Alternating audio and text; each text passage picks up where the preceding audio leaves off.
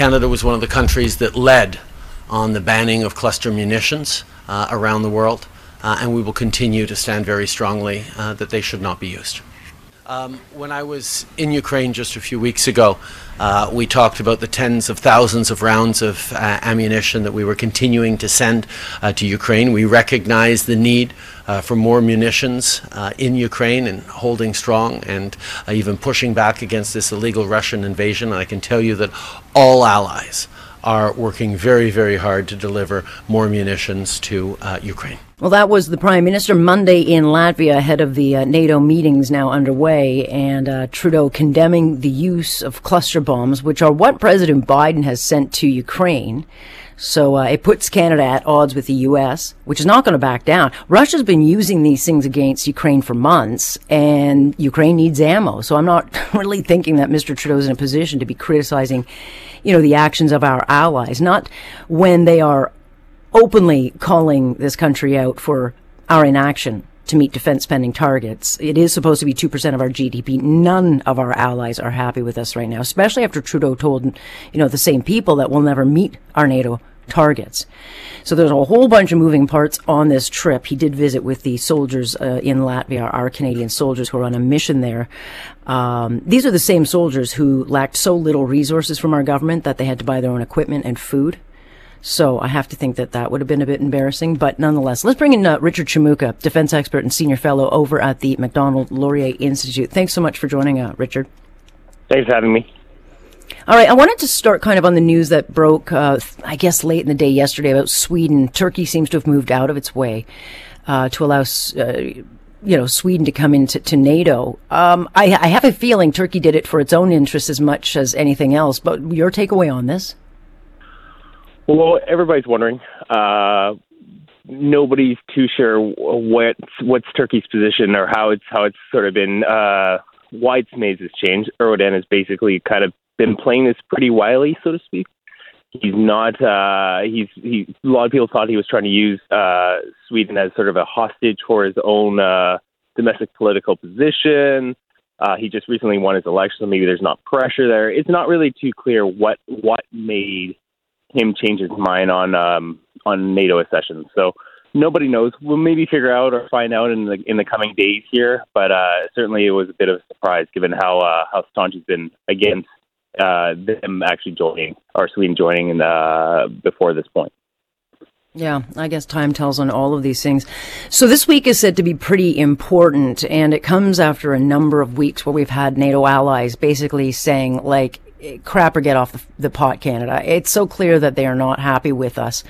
The Prime Minister has said they're not going to spend the 2% that we're supposed to. However, then he dumps money into our exercises over in Latvia, saying, in 3 years we'll double troops there and spend $2.3 billion. But, we're talking 3 years that they're going to do something. It's almost like we're going to do something after the fact. Hopefully this thing will be over. But the bottom line, what do you think the trickiest part for Trudeau is going to be? Well, certainly that is going to be the tricky part. He's basically, Canada has said in the past it's not going to meet the 2% guidelines, and this meeting is going to actually reinforce that as being the floor for NATO members to actually reach. In his visit, I believe it was last month, the Secretary General had kind of outlined that there was going to be a deal coming up of some sort, and in his kind of very understated way, kind of put on notice that maybe Canada should meet this, try to come towards this requirement, and we've had some reports that Canada's trying to resist this. So definitely, there's a high wire act that the Prime Minister has to sort of try walk on, because this announcement, certainly the Eastern European members of NATO have been really pushing the Western members in Canada to actually do more in the region, and he's made a bit of a sort of a large splash announcement, but at the same time that Canada's not going to might not try to meet the 2% guidelines.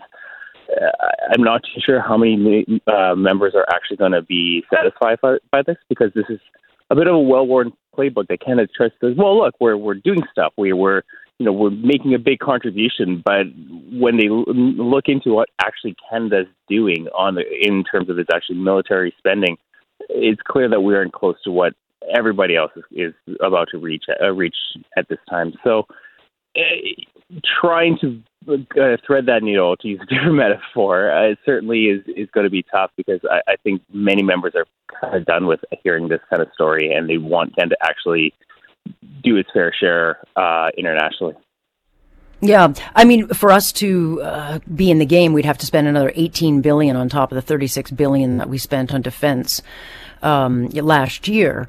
And polling has shown, Richard, that now there is an appetite in Canada by Canadians for defense spending, which is not normal, because normally we look at this and, say push it down the road, which I think is why we are in the position we are now, is that like we couldn't even defend ourselves if something happened. But, the mood of Canadians has changed on this, but the government's hasn't. And so all the things we're doing now, like buying the F-35s that we should have had 10 years ago and buying all this stuff, we won't even have it should something happen. Yeah, so I think that's a kind of a key point, is that I think Canadians always want Canada to do its fair share, right? That there's a self-image that Canada's a good international member of good standing, that, pays its bills and whatnot. And successive governments, but particularly this last one, has kind of put out the claim, look, we're out there, we are we're doing our fair share, we're putting troops in Latvia and whatever. The reality is that they've now been confronted, especially in the last year here, by a image that our allies have been telling us very privately before this point, saying, no, you're not doing enough. You actually need to spend to the floor, right? You need to meet that.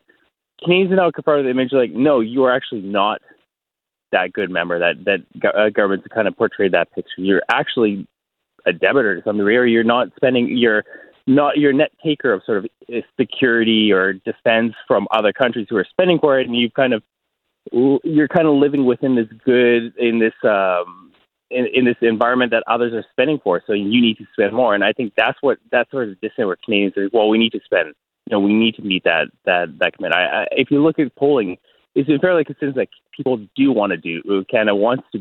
That people want Canada to be that strong, sort of, helpful partner. And now they realize, well, we actually might not be doing that at all. Yeah, no, not even close. What do you make of the condemnation, though, by Trudeau over these cluster bombs? I mean, I get that we signed on to this. It's not something that he agrees with, but they've been used against Russia. Russia's been using them against Ukraine for months. And I really don't think we are in a position to tell the president what we are and aren't going to do. And I don't think that's a conversation that would go over well with Biden, because I just don't think anything will go over well with any leader at this point coming from Canada. But you say what?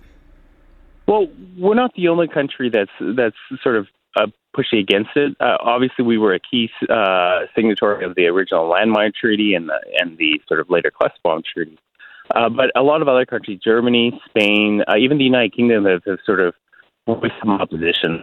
I think the reality, though, is that the reasons why the cluster bomb treaty was signed was for somewhat of a different purpose. That this was often used as a weapon to undertake gross humanitarian abuses against people, and the type of when it was used, often in places where you would see, against civilians and whatnot. Whereas in this case, this is going to be used by the Ukrainians, who actually already used these class of weapons anyways in earlier versions, the same ones as the Russians used, because they often use the same equipment, the same munitions. In this case, they're saying, look, we will take care of we're going to use this on our own territory.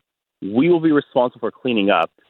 And if you look at how Russia's just strewing landmines everywhere, this is not even close to the problems that we are facing with this kind of class of sort of weapons, right? Like Russia's deploying millions of landmines and sort of cluster weapons that we're going to have to clean up anyways on our own territory to stop our own people, or to sort of hurt our own people and hurt our ability to retake our country. And so for Ukrainians, I think they find this argument a bit ridiculous, given the situation that they're taking responsibility. They want to sort of retake their country. They need sort of the weapons to do this, and this is a class of weapons in their view, and it's actually quite an effective one to sort of identify, to attack and sort of degrade Russian forces. So from them, it seems like a bit of a not really a relevant conversation, or one that kind of is preventing them from getting something they actually need. Yeah, it's almost like Greta Thunberg going over there and lecturing them about climate change. It's like there's a time and place. Let's get through the war. Let's not worry about this kind of stuff. Yeah. Absolutely, and to them, I mean, they see this as kind of in the line of another sort of system that they think they need. They use these cluster weapons already, and they're going to have to sort of deal with the cleanup after the war. It's not like they're attacking Russia; they are actually using it on Ukrainian territory. In their view is that you are not giving us, you haven't given us the artillery, the long-range artillery we wanted. You didn't give us sort of the fighter jets, the tanks until you did, right? Here's another system that we want, we need, but for reasons, ones that you don't even see as being really realistic, you aren't giving us to us, and now you're sort of, clutching pearls or sort of, really putting up roadblocks which don't seem relevant to them. Stay tuned. Might be an interesting week. We'll see what other news we get out of this. Richard, always appreciate your time. Thank you. Thanks for having me.